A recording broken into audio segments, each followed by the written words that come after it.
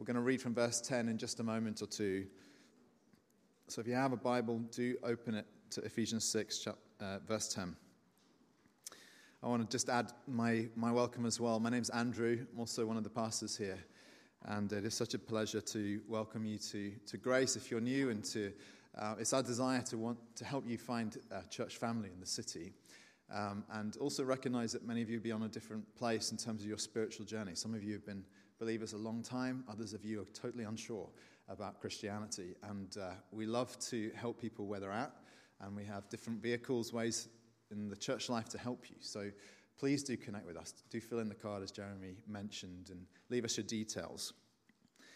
I want to take you back into this extraordinary passage. It's a passage that's earned its place and its fame among Christians really since it was written, because of the way in which it vividly portrays something of the reality of how we confront and are engaged in day-to-day battles in the Christian life, the challenges that we face. And so I want to read to you this passage, and we'll pray, and then we're going to dig in. So Ephesians 6, verse 10. Finally, be strong in the Lord and in the strength of his might. Put on the whole armor of God, that you may be able to stand against the schemes of the devil. For we do not wrestle against flesh and blood, but against the rulers, against the authorities, against the cosmic powers over this present darkness, against the spiritual forces of evil in the heavenly places. Therefore, take up the whole armor of God, that you may be able to withstand in the evil day, and having done all, to stand firm. Stand, therefore, having fastened on the belt of truth, and having put on the breastplate of righteousness, and as shoes for your feet, having put on the readiness given by the gospel of peace. In all circumstances, take up the shield of faith, with which you can extinguish all the flaming darts of the evil one, and take the helmet of salvation and the sword of the Spirit, which is the word of God. Father, as we open up this letter once more, we ask, Lord, for your insight and the illumination that comes to our minds when the Holy Spirit's at work, to give help to everyone here to see the way in which Christ is the answer and the way in which we can grow. Lord, let your love and the sense and the fragrance of your presence be with us now, we pray. In Jesus' precious name, amen. Well, I read the same passage to you last week, and we began to unpack it. And by way of context, I tried to remind you that the Apostle Paul, who had founded so many churches in a completely pagan environment, including this particular church, carried with him a sense of deep concern that he describes as a kind of anxiety, a daily anxiety for the churches that he had founded, because they were tiny pockets of believers in an entirely hostile world, without his presence there to help them. And sometimes he was there for a short time, sometimes for a longer time, but either way, they were very vulnerable to persecution, to doubt, to ridicule, to all the kind of things that trip believers up. And he had no rapid means of communication. He couldn't dial in and find out what was going on in the church. He had to sit in his anxiety and worry for the churches at a distance, and it gave him one recourse. He could pray. And we know that he talks often about his prayer life for the churches. But if you ask what is it that made him anxious, it, above all, was the acute awareness that he possessed that to be a believer is to enter into a kind of spiritual war. That everything in this world is postured to destroy your faith. And not just your faith, but to destroy the faith of churches. And sometimes we see churches burgeoning and growing and expanding. Often we see the opposite taking place. There are powerful dynamics at work underneath all of that. And this is why I think as Paul's closing his letter, he ends on this powerful note of exhortation to jolt them awake to the realities that they would face so that they will live their Christian lives and not fail, not give up, not crash out. Now, if you were to then think about what this this theme of spiritual warfare means, because he talks about how our battle is against the devil and against rulers, authorities, cosmic powers, spiritual forces. I was explaining to you last week that I don't think that he's thinking here about what we often associate with the supernatural and with dark spirits. In other words, the paranormal. And these things, although I think Paul encountered things that you might regard as the paranormal, and you see this in the book of Acts in particular, that there are strange happenings that take place, that isn't particularly what's on his mind at all. And I don't think that therefore he's equipping people for anything other than just the kinds of normal experiences that you and I experience in day-to-day lives. Paul was interested in the battles that you and I face at the most intimate level of our hearts, that really often present themselves as a Y in the road, a fork in the road, an opportunity to live for Christ or to move away from Christ. And if you're anything like me, I know that that is a daily experience. So although he uses this high, dizzying language when he's describing this spiritual battle that swirls around you, really he's interested in the very personal, intimate, what you can think of pastoral issues that affect all churches and all Christians. And his call, his resounding call, because he keeps repeating it, is the charge to stand. You heard it there in the 11th verse. He said, "Put on the whole armor of God that you may be able to stand against the schemes of the devil." Verse 13, "Take up the whole armor of God that you may be able to withstand in the evil day, and having done all, to stand firm." And then finally, "Stand, therefore," he says, before he introduces the armor of God. Are you standing? Would you say that you have firm footing in your faith? Would you say that you are able to repel the things that would harm your spiritual walk and your intimacy with the Lord Jesus Christ? Are you the picture of health as a believer? This is the question we need to be asking.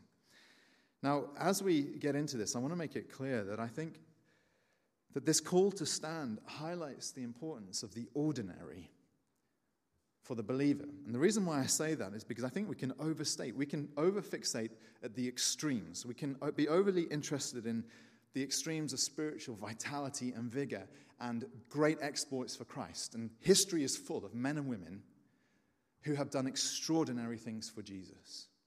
And Christ has the ability to raise up men and women to do those things even now. But the most of the spiritual life that you and I experience is not out there in the extraordinary. It's in the day-to-day battles that you face, that I face. And at the other extreme, we can be overly interested in the catastrophic failures that some Christians encounter in their lives, where they make terrible, terrible mistakes and potentially even abandon the faith. But this can cause us to overlook the ordinary, daily ways in which we make small concessions that actually are contradictory to our faith.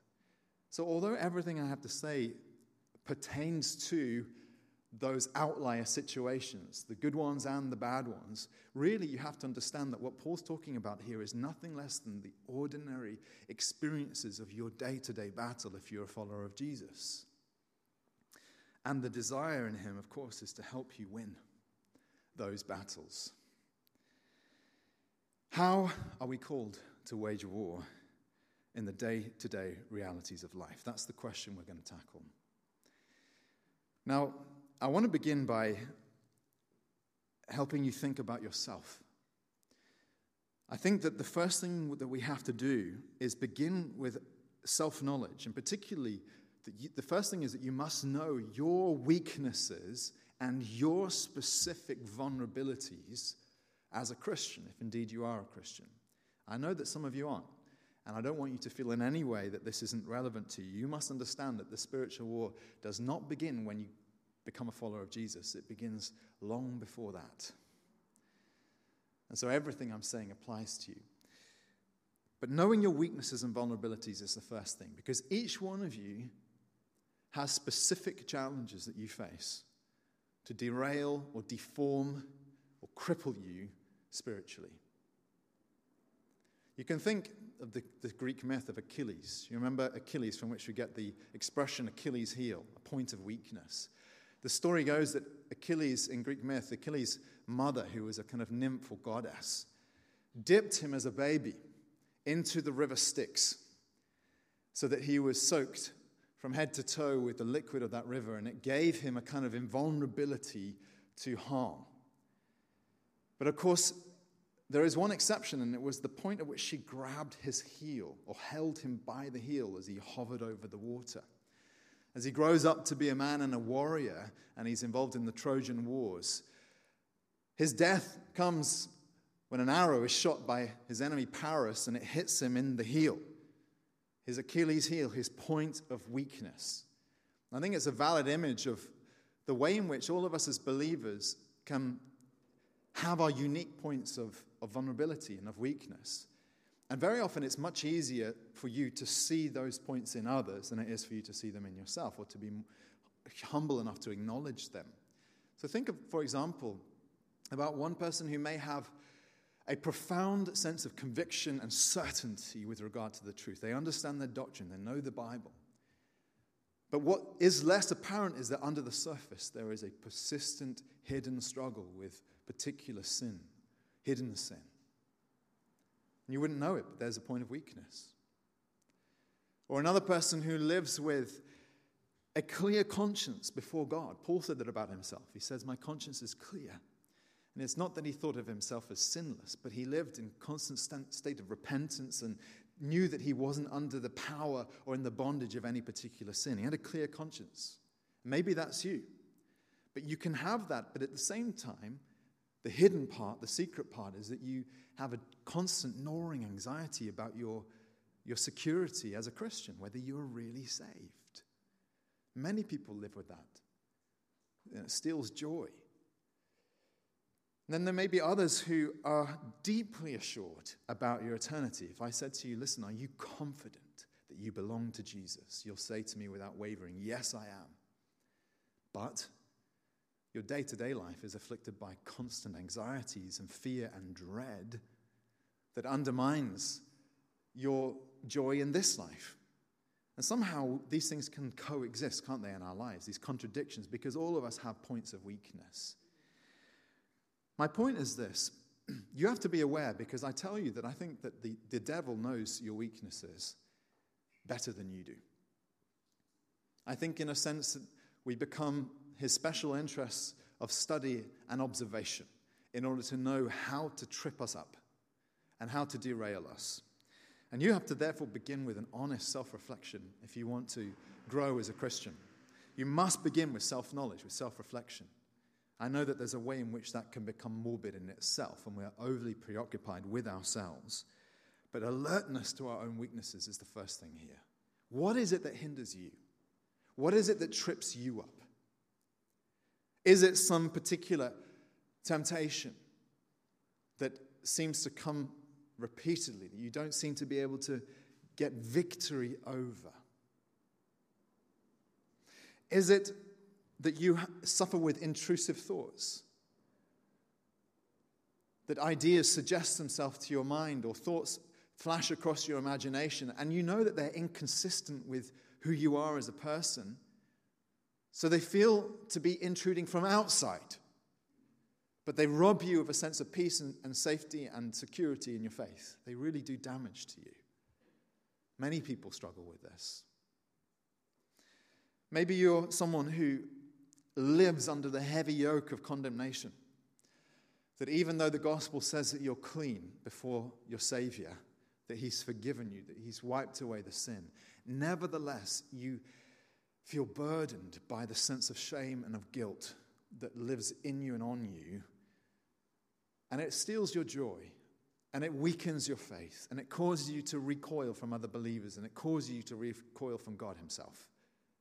You can't be all that you're meant to be when you're weighed down like a crushing weight on your shoulders. Others of you, it may be that you have perpetual sense of dread and hopelessness and melancholy.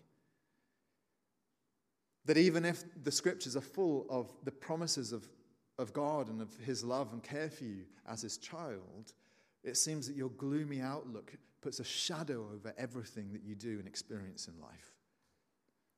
And there's a weak point there because it can be exploited by the enemy, can't it? And some of you have constant cynicism and doubt concerning your faith. You come to church, you see others worshipping raucously, as Jono mentioned earlier, and all you can think of is how they're faking it. Because the cynical part of your brain just can't be switched off. Or your doubts about the reality of what you're experiencing or seeing. So for some, this is a plague, and it never really feels like you're free of it. And others, it can be bitterness and judgment, that people have wronged you. They've wronged you badly. No one's denying that. But it's poisoning your heart to this moment. The rancor, the unforgiveness. And of course, if you know your New Testament, you'll know that this is a foothold for Satan in the life of a believer. And we could go on, we can list many more things, but I think these are some of the main things that we encounter when in ourselves, but also when we're speaking to you as church members around what's going on in your lives. These are the kinds of things that people struggle with, the weaknesses. And as we move on, I just want you to note a couple of things about your weaknesses and your vulnerabilities. One of them is that they may not be obviously spiritual matters to you. That you may think of your spirituality over here in a box, and the things that you struggle with in a day-to-day, you've detached from your spirituality. You've not seen the connection, but there is a connection. Think, for example, about physical conditions and sicknesses. I knew a lady once who'd had arthritis for many years and had then become painful condition that caused her to walk with a limp. And although she was a professing Christian, she was the most miserable person I'd ever known in my life. And I sympathize with her. I understand how chronic pain must be utterly crippling. And many of us will go through seasons of sickness and physical ailments like this. But please don't miss the fact that that isn't detached from your spirituality. It can have a profound impact upon it. Read the book of Job. When Satan wants to cause Job to stumble and curse God, what does he do? He afflicts him physically with loss, with grief, and ultimately with sickness and with boils and horrible stuff that happens to him. The same's true, by the way, of mental health issues. I think that the more aware we are of these things and the more they're in the conversation in the public arena, that there's been some good that's come with that, but one of the negative things is that it's been almost entirely medicalized, turned into these conditions that are detached from the normality of life, your relationships and your well-being and all these things, but especially from your spirituality. Now, there may have been a day and an age in which believers only viewed these things through a spiritual lens. But we've surely overcorrected if we only view these things as a problem of biology and genetics or circumstances or whatever it is. And of course, you are an integrated being. Everything in your life is connected to everything else. So what's happening in your mind or what's happening in your body or what's happening in your job or what's happening anywhere in your life is affecting you spiritually. It is. So what suffering, what pain, what affliction are you going through? Brother, sister, that is having an effect on your spirit. Another thing you've got to note about this is that these weaknesses will change depending on your age and the seasons that you go through in life. You can see this in Scripture. I love the Bible for many reasons, but one of the things I find most encouraging about Scripture is that you will find it very hard to find a character who isn't described with all their flaws, even the greatest heroes. And one of the head and shoulders heroes in the Old Testament is King David. And when we meet King David as a young man, he's a man without guile. He has a pure heart. He loves his Lord. He's offering his Lord everything. He wants to worship God. He wants to dwell in God's sanctuary. He wants to sing praises. He has such a pure devotion to Jesus, or to the Father, I should say. I think he has glimpses of Christ, by the way, in the Psalms, but he came a long time before Jesus, so it's a bit of a misspeak there. But anyway, David is devoted. And what do we discover later on? That when he's an aging king, that's when he gives way to sexual sin. That's strange because you tend to think of that as a young man's problem. But David goes from health to sickness spiritually through the seasons of life. It's fascinating. The same sort of thing happens on a much shorter scale with a hero of the New Testament who's the Apostle Peter. Now, Peter is the de facto leader of the 12. I think he's the guy who really stands out, who speaks up, who's boldest and most forthright in his convictions. And when Jesus asks, "Who do you say that I am?" he's the one who speaks up and says, "You are the Christ." And then not long after that, when Christ is on trial in the middle of the night, the small hours of the morning, in the high priest's home, and Peter's furtively glancing through windows and through doors to try and desperately know what's going on, but warming himself in the courtyard. And he's asked, he's questioned, "Are you with Jesus? You're one of them, aren't you?" He denies it, and he denies it 3 times. How does someone go from robust, deep faith conviction and confession of Christ to outright denial? Seasons of life happen to you, friends. Events happen to you. Sometimes these will be negative things. You'll go through suffering. You'll go through loss. You'll go through heartbreak. You'll go through rejection. You go through sickness. And it will do things to you. We hope to God it will strengthen your faith, but sometimes the opposite happens when we react wrongly. But also, don't miss the fact that sometimes it's the good things in life that undermine our faith. It's when you're most comfortable. It's when life is most happy that then you stop praying and you forget God. That seems to me to be what's going on in David's life. He's an aging king sat on his throne. Everything is good for him. But then that's when he's exploited by Satan. Brother, sister, you have to know your weakness. And there's no shame in admitting that you have weaknesses. I know I do. It's a daily struggle for me to wrestle with myself. And therefore, engaging in spiritual warfare is not about bizarre practices and spiritual routines and mystical things that Christians can engage in. It's the afflictions and the challenges that you and I face on a day-to-day basis. What are yours? What is it that could derail you? How does Satan want to probe and prod and hurt and harm you? Friend, admit it to yourself to begin with. Now, this brings me to the second thing. If knowing your weaknesses is the first point here, you must then know your armor and the weapons that Paul describes here in this passage. And we saw them here. He says, "Stand therefore, having fastened on the belt of truth, having put on the breastplate of righteousness, the shoes for your feet, having put on the readiness given by the gospel of peace. In all circumstances, take up the shield of faith, with which you can extinguish all the flaming darts of the evil one, and take the helmet of salvation and the sword of the Spirit, which is the word of God." He's clearly painting an image of a Roman legionary, isn't he?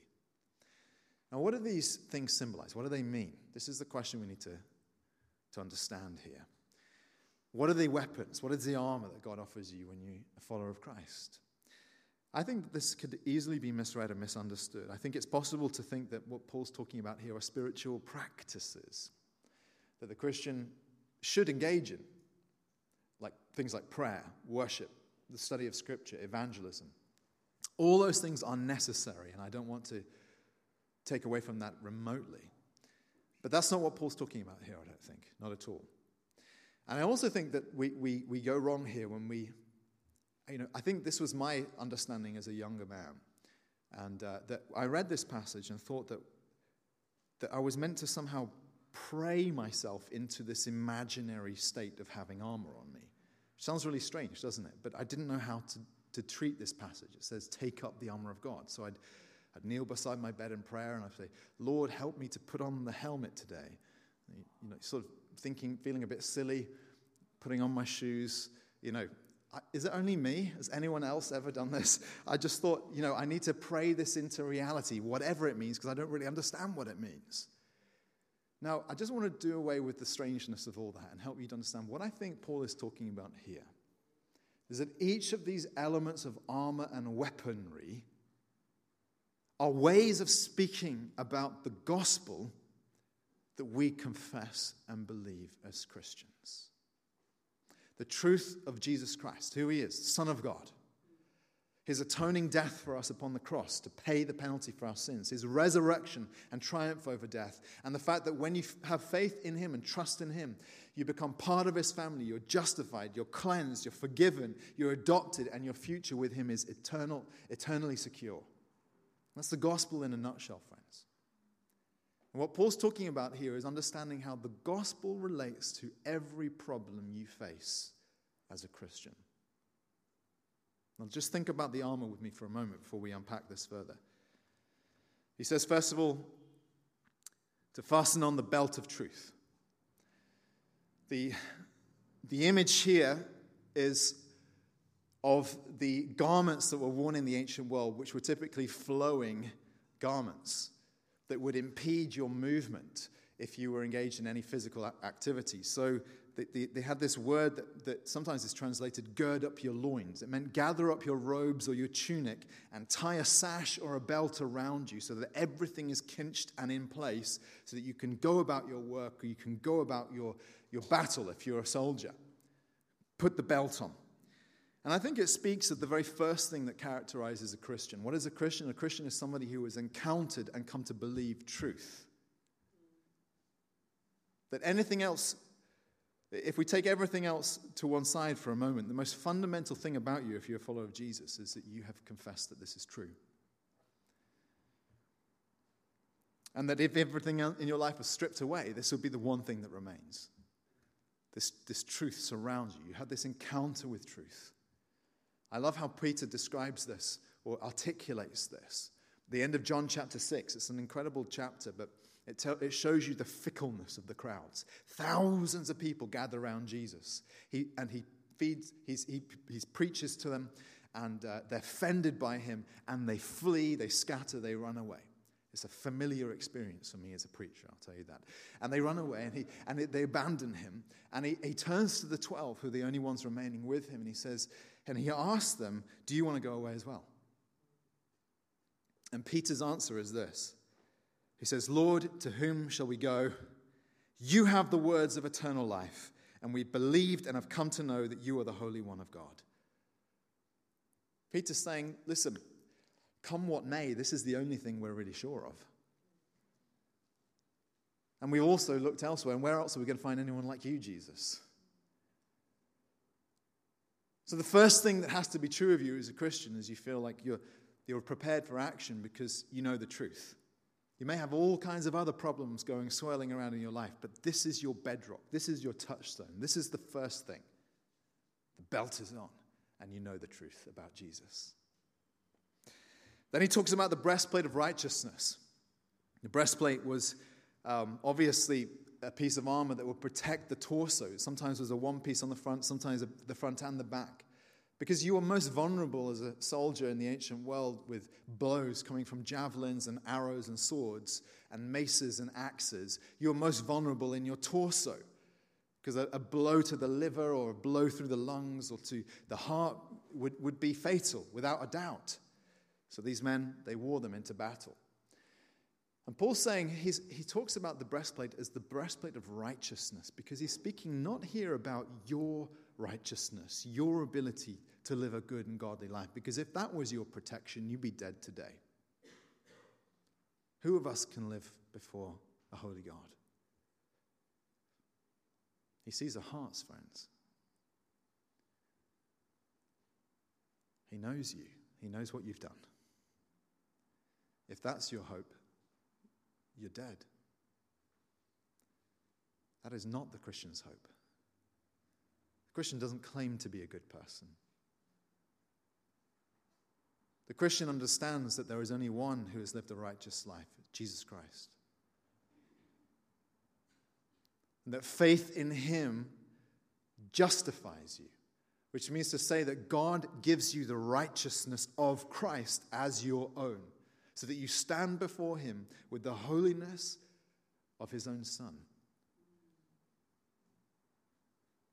And friend, this makes you invulnerable, eternally invulnerable, to accusation, to judgment. That's the privilege of the Christian. Which means that when you wake up and you feel heavy, and you feel like Satan's getting the upper hand on you because he's accusing you, reminding you of the things you've said, done, and thought, the breastplate is there to say, no, I'm clothed in the righteousness of Christ. The blows can rain down on me. I'm safe. I know the truth. I'm righteous.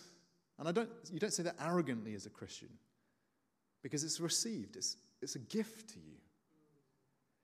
Then he talks about the shoes of the readiness of the gospel. The hobnail boots that the Roman legionary would wear into battle to give him stable footing. And Paul talks about this as the readiness of the gospel of peace, because he's already talked in this letter about the peace that comes to us through the gospel. He's talked about it as a peace that's characterized by reconciliation with God. You don't feel like you're under the Father's displeasure anymore. You've been reconciled to the Father. That's what it means to be a believer. And not only have you been reconciled with him, so you have peace with God, you also have peace with others, Paul tells us. And I'd add to that, you also have peace with yourself. That you can be at rest in the grace that's been given to you through Christ. You have peace for the first time in your life. And what does peace do? Peace settles you. That whereas you've been anxious and flighty and full of searching and seeking, a restlessness, peace roots you to the spot. This is the image of the boots. It's a gift that comes to you through Christ. You know the truth. You've been gifted righteousness, and you have peace in the inner part of your life. So that even, of course, you're going to go through all kinds of stuff, and your life is going to be surrounded by chaos at certain moments. The inner peace cannot be taken away when you cling to Christ. He talks about the shield of faith, by which you extinguish the darts of the evil one. The Roman soldiers carried large rectangular shields that were literally called doors. That was the word that they gave for them, because they were the size of a door and protect you from head to toe. And they'd soak them in water sometimes before battle, because of the leather covering would soak in the water, which meant that as burning arrows were shot at them, the arrows would be extinguished by the effect of hitting the wet shield. Now, what Paul says here is that we should take up the shield of faith with which you can extinguish all the flaming darts of the evil one. And the way I understand this is the way that faith overcomes temptation for the Christian. Satan wants to fire temptations at you, and he'll bombard you with them every day for the rest of your life. How does a Christian overcome temptation? And the simple answer is, well, trusting in something better. I love how this is described in Hebrews 11. There we encounter Moses. He's talking to us about Moses. Moses, this guy who grew up with dizzying levels of privilege within the palace of Pharaoh, so that every pleasure imaginable was at his disposal because he was a prince. And what do young men do when they have pleasures at their disposal? Well, typically they indulge to the maximum. But we're told that Moses was different. It says when he'd grown up, he refused to be called the son of Pharaoh's daughter, choosing rather to be mistreated with the people of God than to enjoy the fleeting pleasures of sin. He considered the reproach of Christ greater wealth than the treasures of Egypt, for he was looking to the reward. In other words, he made a calculation as he looked at life before God. He thought, I can stay in Egypt and have every pleasure that is available to a prince in the kingdom. Temporary pleasure. Or I can suffer in this life by embracing the reproach of Christ, the agonies and the sufferings that belong to a life of self-denial in order to embrace Christ. Why? Not because I like suffering and pain, but because he promised me something better than the temporary fleeting pleasures of sin. And you and I know exactly what that is about. You know what it's like when you give way to your desires. They laugh at you. Tell you you're a fool. You shouldn't have believed the lies in the first place, but then you believe them again the next time. The only way that a Christian can overcome the lies that perpetually are thrown at us, the darts, these flaming darts, is by faith. And faith is essentially saying, I believe in the better promises that are mine in Christ. Christ has something better. And believing in the promises that are available through the gospel makes you lie resistant. It's like the experience you have when you're walking down a high street these days. You know how bakeries, they rig up their ventilation systems to pipe the air directly from the oven out into the street so that as you're walking past, the smell of pasties or croissants or whatever it is just fills your nose and makes you want to turn and purchase and eat and regret. How do you become resistant to those smells? Well, you eat beforehand. That's the only way, right? When your appetites are satiated, suddenly the smells no longer have a power on you. And the Christian is someone who is satiated in Christ and believes and clings to the promises of Christ and knows that, as James puts it, every good and perfect gift comes from the Father of lights, with whom there is no shadow or variation due to change. That every good thing in this world is a gift from the Father, and the lies are that the good things come from away from him, from other sources. No, that's a lie. They're just things designed to kill you and hurt you. The Christian is someone who knows that. And knows that what God offers me is better, more wholesome, more lasting. That's the shield of faith, friends. The helmet of salvation, a helmet that the Romans wore was partly for protection, of course.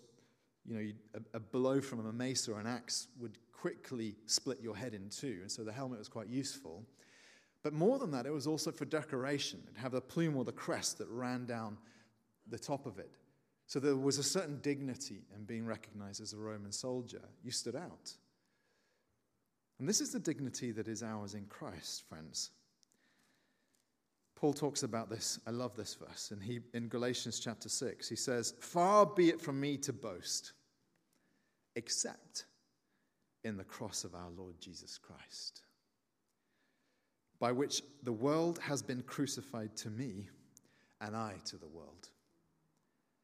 He's saying that I walk through life with a boast that allows me to have a certain detachment from the cares of this life and what people think about me, from the temptations that are thrown on me, because I have this dignity that I boast in the cross, that I love and trust in and believe in a Savior who's better.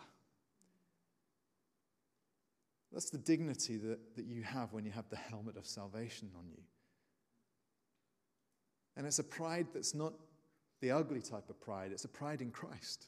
He is better. And finally, he talks about the sword of the Spirit, the short sword, the stabbing sword that was used by these legionaries.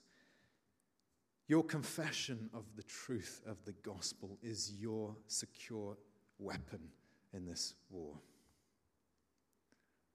Now, the image then that's being portrayed here, as we think about this legionary, the Christian dressed in full armor, is a Christian, not so much, he's not really talking here about the picture of great exploits and mighty deeds and those kinds of things. He's really speaking about stability, protection, invulnerability, immovability, security that comes when you are safely nestled in the truth of the gospel. It makes you confident. It makes you happy. You might question that. I think, what are you talking about, happy? We have everything to be happy about if we're Christian. Because the most important thing about you is who you are in your relationship to the Father and your eternal security in that. How can we not be happy? It makes you stable. It helps you to live a holy life, the kind of life that others could imitate even. It gives you that dignity and resistance to the kind of weaknesses that would otherwise be true of you. Now, let me bring this to a final point then. If you begin with a knowledge of your own weakness, and now you can kind of begin to see the picture of how the gospel protects you at every level at which you might stumble or be wounded or fall as a Christian. The next thing then is that you must then know how to use this armor. Because what I've said so far perhaps has not been very practical in our understanding, well, what does this look like in my day-to-day life? And this, friends, I feel that my words come short on this point, because I genuinely think that if we could grasp this, I could retire tomorrow, which has its own appeals, I'll admit to you. But I really believe that this is the biggest challenge, problem, issue that Christians face in their lives. This is it, friends. If you understand this, you've understood it. What is it? It is the gap that exists between your confession of the truth and the reality of what it means to be a believer in Christ, and how you're living, thinking, and acting, and the ways in which those things often contradict, the gap that exists between them. Let me spell this out. The gospel says that you are righteous. I've been explaining this to you. It says you're justified, that you are invulnerable to judgment because you have been made clean. The gap exists, though, when you struggle with paralyzing guilt and shame. Or when you go about life in such a way as to try and earn the pleasure of God, or to justify your existence in this world. There's a hidden driver inside you. You don't know where it is or where it comes from, but you just cannot get off the treadmill. That's the gap that exists. It's called legalism. Well, the gospel says you are a co-heir with Christ. It's one of the first things we encountered when we began the letter to the Ephesians, that we're adopted into the family of God and you're co-heir with Christ, which means that all the wealth of heaven is yours. But most of us don't live like that's true. And the evidence is our desperate attempt to accumulate comforts and possessions and the stuff of this world, and to put our security in these things, and also the hesitancy we feel about being generous towards others. What does that say? It says that we don't really believe the gospel. There's a gap. There's a distance. The gospel says that you are safe, that your life is hidden with Christ in God, to borrow a phrase from the scripture. So that any harm that befalls you physically, you know that ultimately nothing can touch you. You belong to Jesus. But yet we live lives that are so often plagued by fears and worry and dread.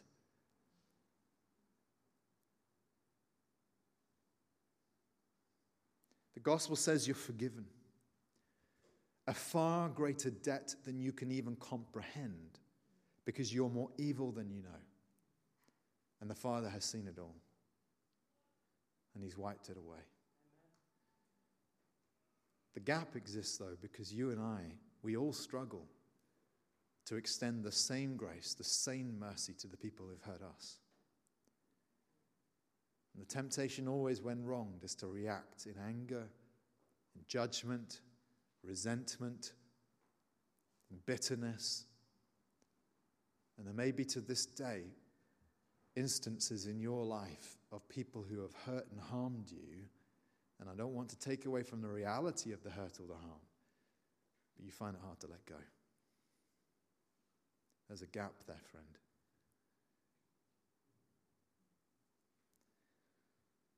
The gospel says that you're loved. That even if you're more wicked than you know, you're more loved than you could possibly comprehend or imagine. But maybe you're still unhappy. And when you're unhappy, you're vulnerable.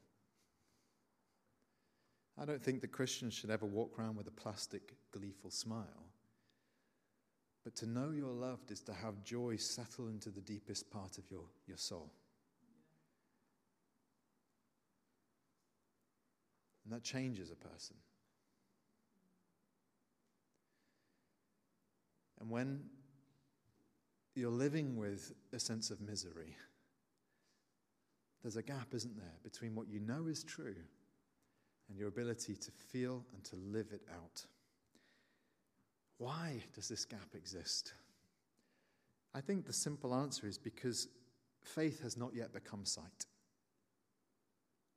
The promise of the New Testament is that we will one day see Jesus face to face, faith will become sight. You'll no longer need faith because you will set your eyes upon him and the sight of him will transform you instantly. The gap will be closed. This is how John describes it in 1 John 3. He says, "Beloved, we are God's children now." That's the gospel. Beloved, we are God's children now. That's the confession.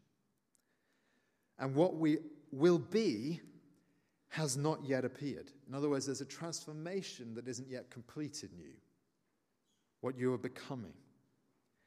But we know that when he appears, we shall be like him because we shall see him as he is. When we see Christ face to face, the gap between the frustrations of our daily struggles and failures and miseries and inadequacies, all of that will vanish in an instant because faith will become sight, and knowing and seeing him face to face will complete the transformation in you. The gospel gap is closed. There's no longer any last remnant of doubt in you anymore. And John adds this, he says, "And everyone who thus hopes in him purifies himself as he's pure." In other words, as you are pursuing Christ and the reality of truth and who he is and everything that the gospel means for you, that's how you grow. That's how the gap is closed and narrowed until the point at which you eventually will die and go to meet him. So the whole of the Christian life is this, friend. It's the straining, the desire to fully grasp what's real and let the reality shape you to be more like Christ. And insofar as you're not like him, this is where the contradictions exist between your confession and your ability to live out the truth. And they're in all of us, aren't they? We are walking, living, breathing contradictions, aren't we? What I'm speaking about here is appropriating the gospel. I'll give you a couple of examples of what I mean, what this can look and feel like in us. I know a lady who, when she was a young woman, she's an old woman now, when she was a young woman, was given the diagnosis because of certain pain she was experiencing of a heart condition. I believe it was angina. And angina is a lack of blood flow to the heart. It causes pain that on that side of the body and also can be fatal. And so she made a decision as a young woman to not overexert herself, to live a sedentary life out of fear and self-protection. And so she lived for decades with this diagnosis hanging over her that really controlled her life. And as an older woman, in the course of having some more investigations, discovered that the diagnosis she'd received when young was entirely false. There was no problem with her heart.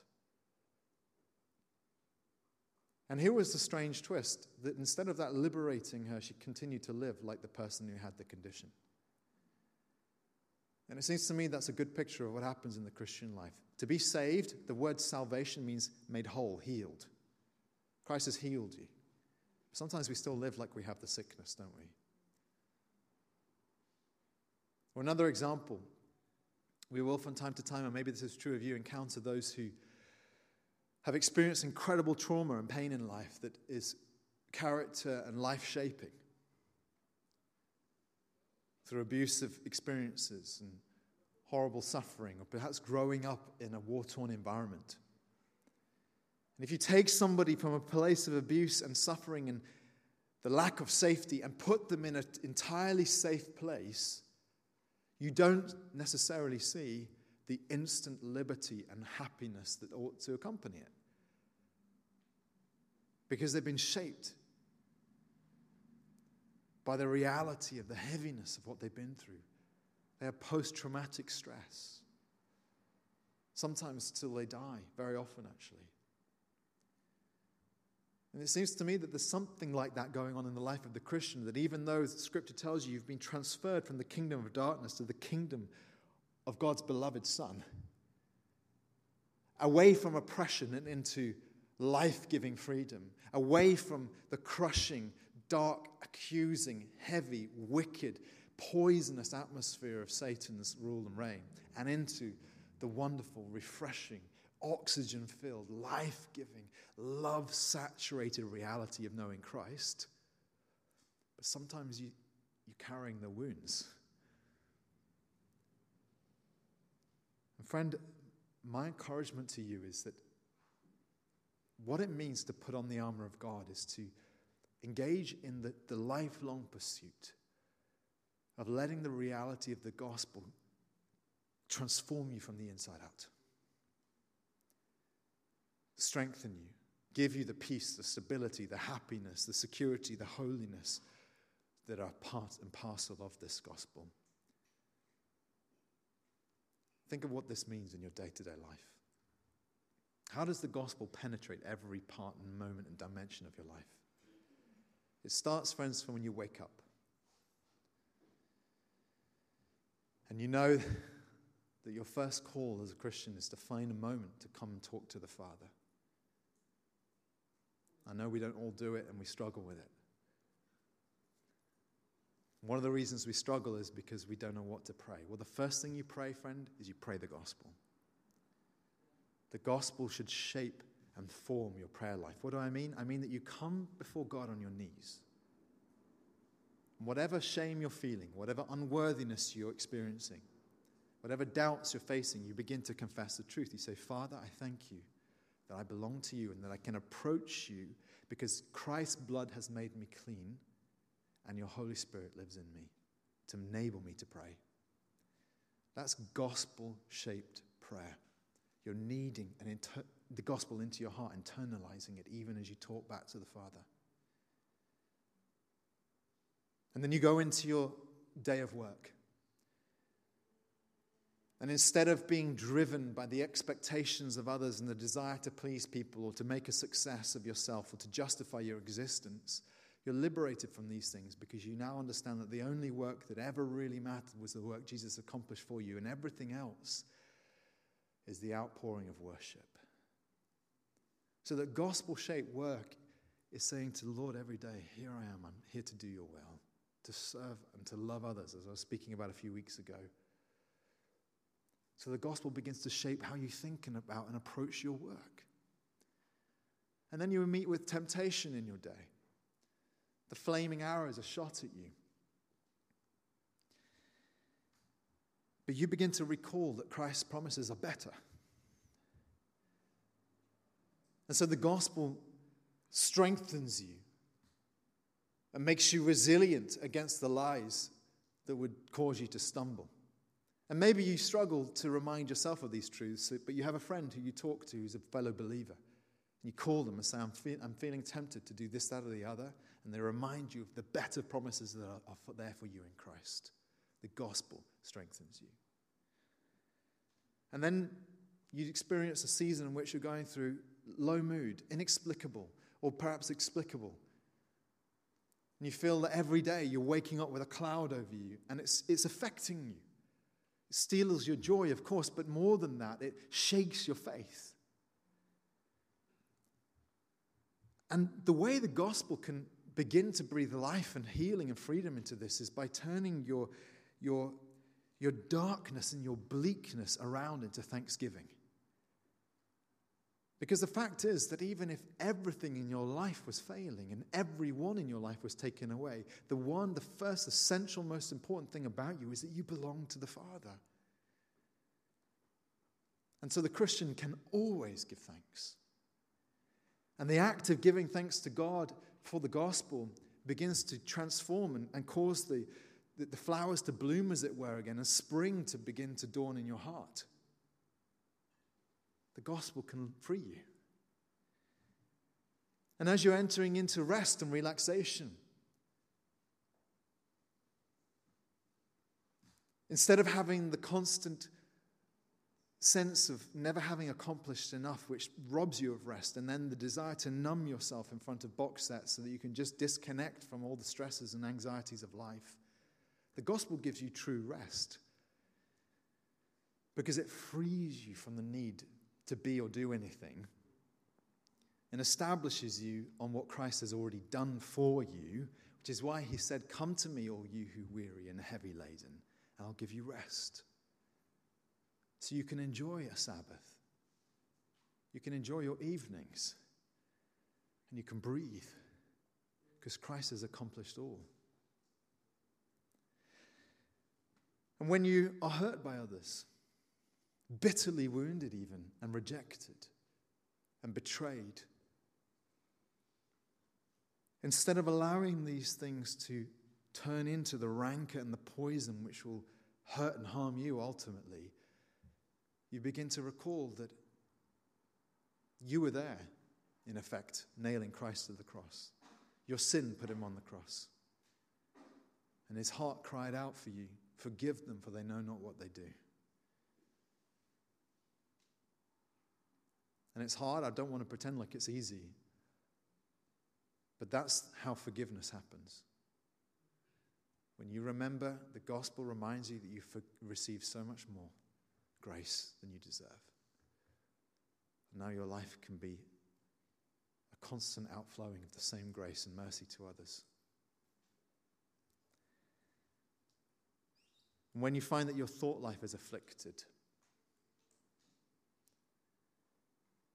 with dark imagination and thoughts and suggestions that seem to arise out of nowhere,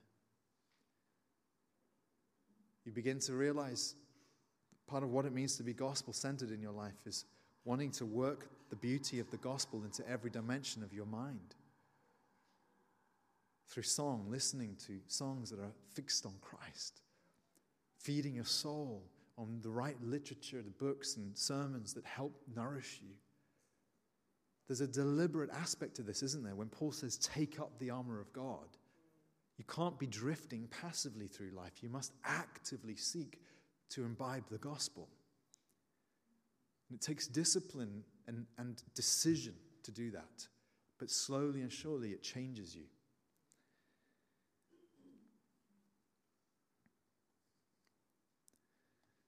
Another thing is that you find the right people to put around you. I think this is part of the necessity, by the way, of belonging to a church. Because it is hard to find spiritual friendship in this world.